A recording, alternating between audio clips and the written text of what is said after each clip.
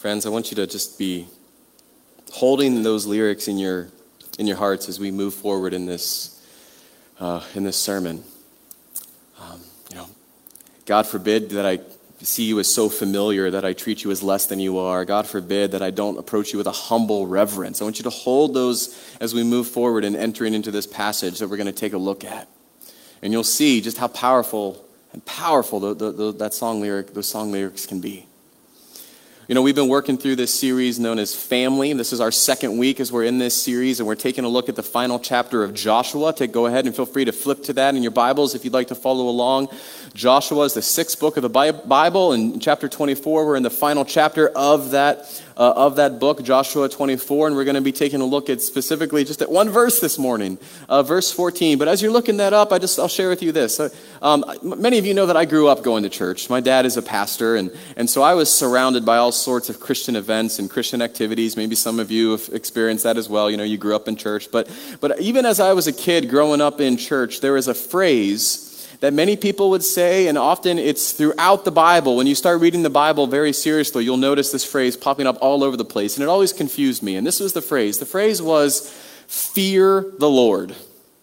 I remember thinking as a kid, what does it mean to fear the Lord? Why does God want me to be afraid of him?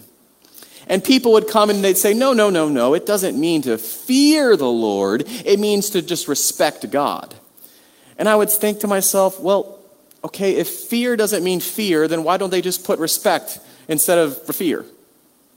Did you follow that? like what's going on there with this saying, well, if you mean fear the Lord, what's going on? Now, maybe you've had some of those questions yourself. Maybe you've heard that phrase, fear the Lord or fear God, and you're like, what in the world does that mean? Or maybe you haven't. Maybe it's not bothered you all that much. But it's interesting, when we stop and reflect on this, it's interesting that our understanding of what the phrase fear the Lord means is often influenced by how we view God in the first place. Who we think God is, who we think God is like, will often influence how we interpret that phrase, fear the Lord. Some of us, we grow up of thinking that God is just kind of like a bigger version of Santa Claus, okay? And as a result, we don't really fear God. We just sort of manage our sin just enough so that we don't end up on the naughty list, right? And sometimes some people refer to this as the gospel of sin management, where all you do is you just try to be a good person so that you don't disappoint God. Well, other people have sometimes grown up and they think of God as being this kind of cruel tyrant, this person who wants to punish people just because he can, right? Sort of like a corrupt police officer, right? Someone who's just looking for an excuse to pull you over so that they can justify punishing you, right? And we're terrified of that kind of a God who would just want to punish us for no reason. We fear this God, but we definitely don't respect that kind of a God. And we certainly don't love that kind of a God. Well, today we're going to dive into that phrase. What does it mean to fear the Lord? And as we're continuing this series on family, we're going to explore how a healthy, biblical, life-giving view of that phrase, fear the Lord, will actually lead to a greater devotion and a proper and healthy worship of God. A proper understanding of how we fear the Lord will lead to a proper worship of who God is in our lives. And so as you're in Joshua 24, as I mentioned, we're taking a look at one verse today. Joshua 24, verse 14. 24, verse 14. Joshua, if you were here last week, has just given the Israelites a huge history lesson, a history reminder of all that has gone before from Abraham to the time right now where they're about to enter the promised land. And he says then in verse 14, after everything that they've heard, he says, now fear the Lord, serve him with all faithfulness, throw away the gods of your ancestors who they worshipped beyond the Euphrates River and in Egypt, and serve the Lord. So here we have Joshua once again, calling the people to fear the Lord. What does it mean? What does it mean to fear the Lord? Now, fearing the Lord means having such a deep respect for God that we want to please God in everything that we do. It means having such a deep respect for God that you want to please God in all aspects of your life. The people who say that fearing the Lord means to respect God, they are technically correct. But we have to make sure that the respect that we are giving to God goes deep enough. When we say respect God, we're meaning that we are respecting God because of his complete and utter holiness, his justice, his majesty, his power. Did you hear the phrase in the song that Lori sang just a minute ago? A humble reverence, right? That's what we're talking about when we're talking about this respect towards God. We're not talking about respecting God the same way that we might say, oh, you need to respect somebody who's your equal, right? You know, like the Aretha Franklin song, oh, R-E-S-P-A-C-T. No, that's not what we're talking about when we say respect God. We are respecting a God who is so vastly other than us that when we stand in God's presence, it should strike you with such complete and utter awe and wonder. A humble reverence. Think of it this way. Have any of you ever had a serious encounter with the outdoors that left you in awe or in wonder, right? Maybe some of you, have you ever been to the Grand Canyon? And you remember that moment the first time you could walk out there, you just go like this. You go, what? Oh, wow, right? Or any of you ever, maybe you've seen a mountain range for the first time or been up, explored the mountains or something. You see that those incredible views and you just can't, you're almost so shocked you can't breathe. It's just so beautiful. Any of you ever been up to Niagara Falls? And you remember you can hear the falls before you get there, and then when you finally do, you get a chance to see it. It's almost just this quiet hush, like, oh my goodness, right? You're shocked in wonder, shocked in awe. But here's the thing, we respect those incredible parts of God's creation in this world, but we don't just respect them because they're beautiful. It's not just because it's this beautiful image that we're shocked into awe and wonder. If that was the case, we'd get the same feeling when we looked at a painting or a photograph, right? But rather, we experience this incredible shock of awe and wonder not only because they're beautiful, but also because they're powerful. We know that we are looking at something that is so radically and filled with raw power. Powerful enough that people will have lost their lives every single year because they fail to have a healthy fear of the treacherous nature of certain aspects of the wilderness of God's creation. And so in this sense, when we approach those powerful parts of God's creation, we find ourselves filled with humble reverence, with respectful fear.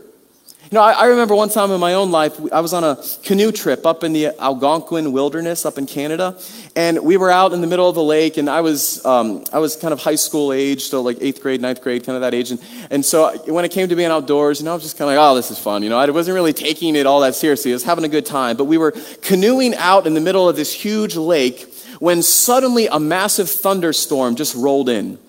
And it was one of the craziest storms I've ever been in, a thunderstorm. Suddenly the lake was just perfectly calm, and then before you know it, I felt like I was on the ocean with the waves that were just kind of the white caps in the middle of this perfect lake. And we suddenly, our whole group who were out there, we were in real danger. Like I remember seeing the leader, basically doing everything he could to get us to a place where we were getting off the water. And at first, as I said, I was being a bit careless with the outdoors. I didn't have a sense of fear. I didn't have a sense of humble reverence. But suddenly that storm, man, it filled me with a respectful fear of just how powerful the water and the wilderness are, that they could defeat me in just a matter of seconds. I love, if any of you have read C.S. Lewis's books, The Chronicles of Narnia, right? You ever read those books? And in those books, there's this lion whose name is Aslan. And Aslan the lion represents God, okay? And the characters who are all kids in the story, they're often encountering Aslan in different ways. But Aslan the lion, he's both incredibly good. He's all good, but he's also this radically powerful creature. And in the story, when the first characters, these kids, when they first encounter Aslan the lion for the first time, C.S. Lewis describes them experiencing him this way. I love it. It's them experiencing Aslan's sovereignty and his goodness at the same time. It says, they caught a glimpse of Aslan's great, royal, solemn, overwhelming eyes. And then they found that they couldn't look at him. And they went all trembly.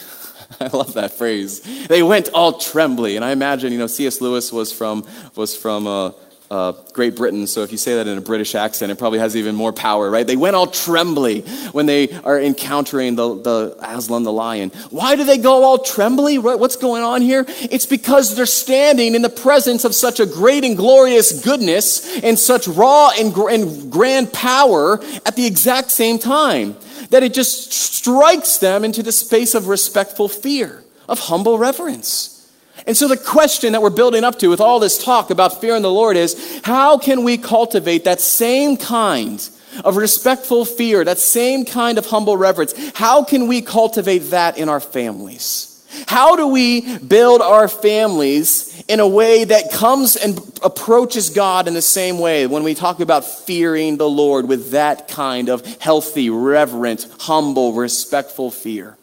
There's this awesome place in the Bible that describes the healthy and biblical understanding of what it means to fear God. It's in the book of Deuteronomy. We're just going to take a look at 2 verses here. Deuteronomy chapter 6. And here Moses, he's writing to the people of Israel, and he's talking to people regardless of what their family might look like, their makeup, small, large, single, you name it. Like, he talks about how there's this expectation of what families are going to be doing. Deuteronomy 6, 1 through 2, he says, "These are the commands, decrees, and laws that the Lord your God directed me to teach you to observe in the land that you are crossing the Jordan to possess, so that you, your children, their children after them may," what? "Fear the Lord your God as long as you live, by keeping all of his decrees and commands that I give you, so that you may enjoy long life." Notice, in this passage, Deuteronomy is explaining that part of the purpose of fearing the Lord, what happens when you fear the Lord? It's so that you may enjoy long life, right? When we have a proper and healthy understanding of what it means to fear the Lord, it leads us to a proper and healthy understanding of worshiping God rightfully. And when we do that, that leads us to have the ability to enjoy the life that God has given us. It all starts with a healthy understanding of fearing the Lord. So how do we create our homes to be a place that worships God with healthy fear? How do we create our homes to be a place who comes before God with humble reverence, worshiping God on a regular basis? Well, the first thing that we're going to talk about is our homes, our families. We need to look at how we are regularly infusing awe. How are we infusing awe in our families of God? Take a look at Psalm 145. We're just a couple verses from here. Psalm 145 is a psalm that talks about the grand, sovereign greatness of God. And he writes this, the psalmist, "Great is the Lord and most worthy of praise. His greatness no one can fathom. One generation commends your works to another. They tell of your mighty acts. They speak of the glorious splendor of your majesty, and I will meditate on your wonderful works." Notice, first of all, that this psalm is imploring that generations, whole generations of people will behold the beauty and the majesty of God to another generation, right? Right? What is your generation doing to talk about the greatness of God to the next generation? That's what Joshua's doing, by the way, in chapter 24. He's telling one generation, what are you going to do now to prepare the next generation for how they too will serve and fear the Lord? He's calling together the leaders, which would include generations of all different kinds, right? People who might have been older than Joshua, younger than Joshua.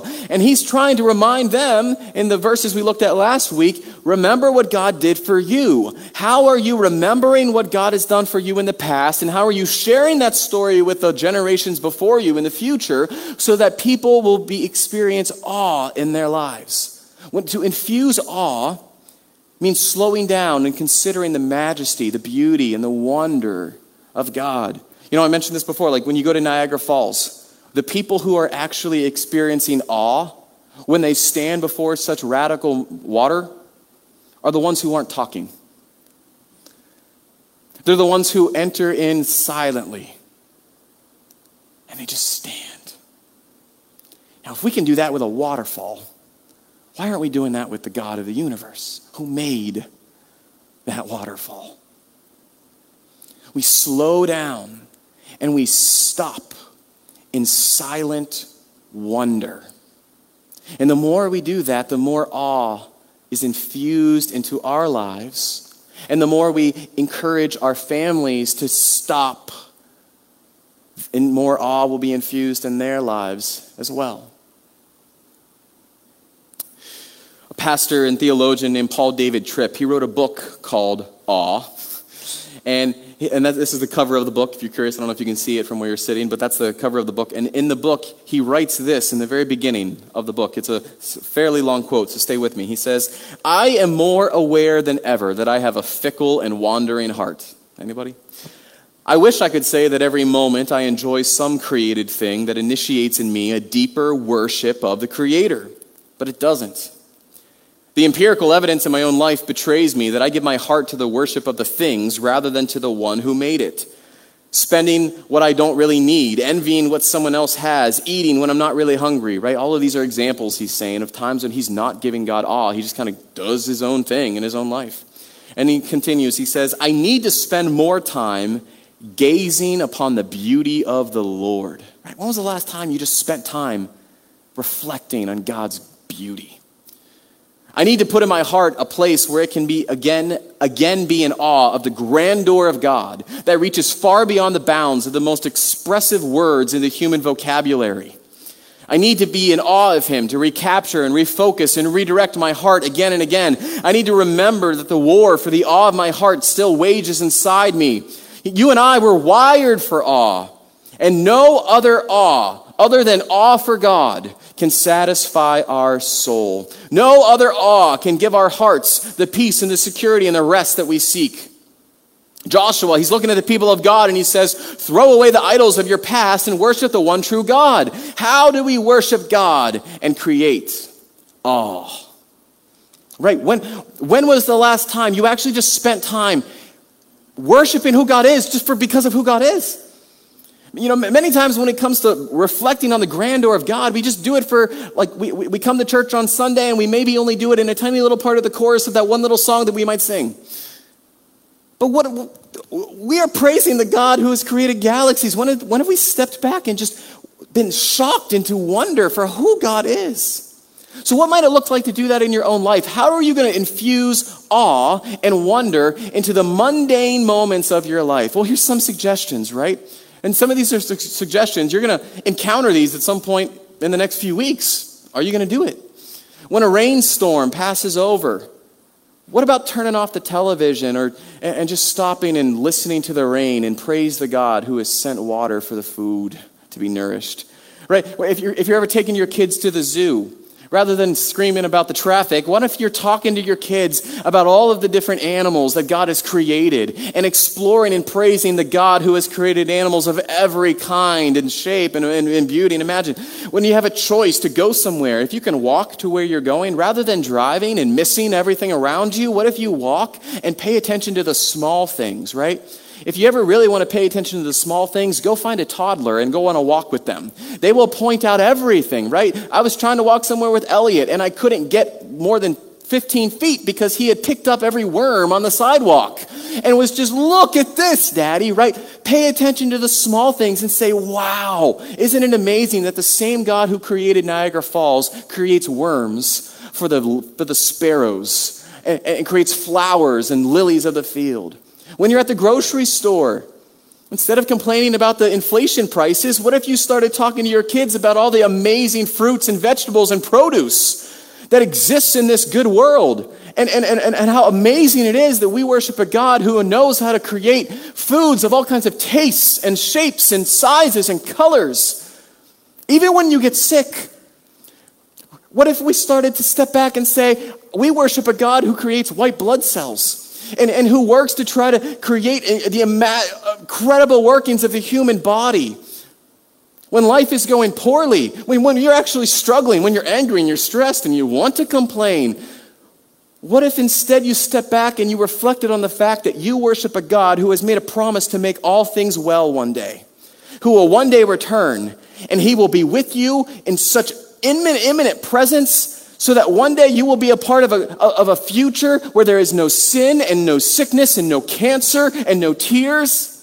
That's the God you worship, even when life is going so miserable. What if that was your reaction?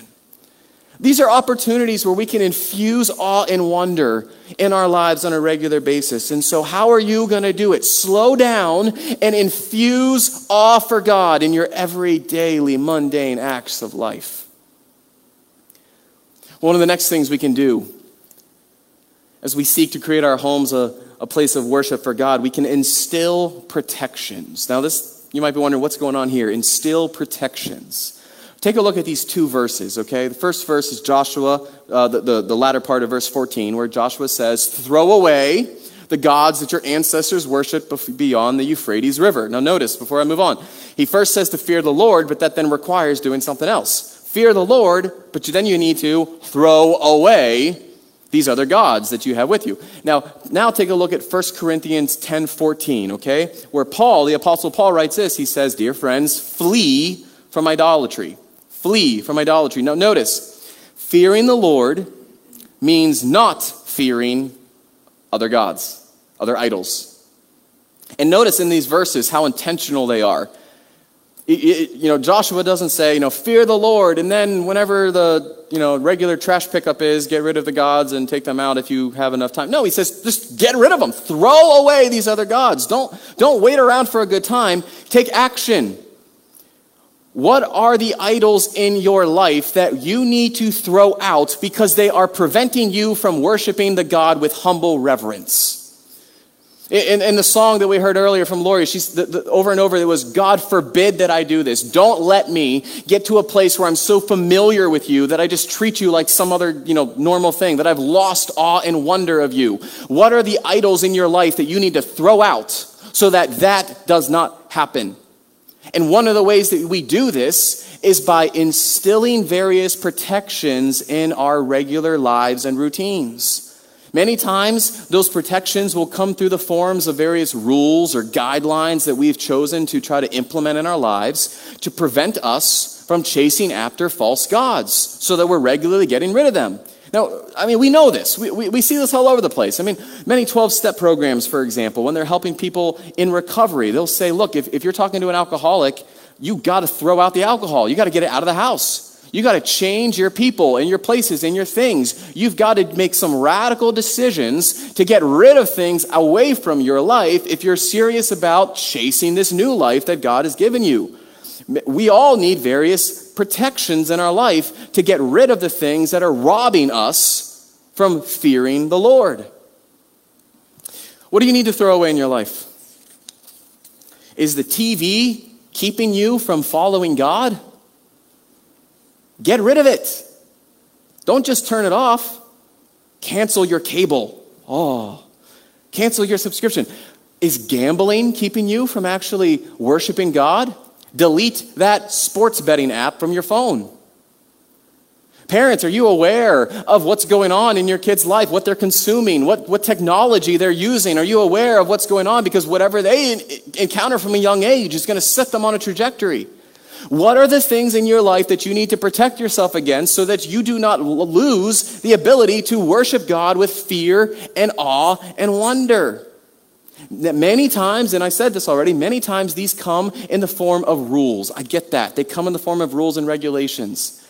But the truth is, rules and regulations, no, they do not change you, okay? Rules are not going to make you a better person.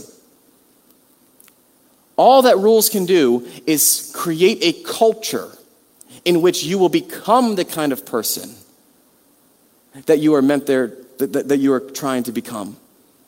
Red lights don't make you a safe driver, but they create the kind of culture in which you can grow to become a safe driver. What are the places and rules and regulations that you might need to implement in your life? What are the idols that you might need to throw out as you seek to fear the Lord?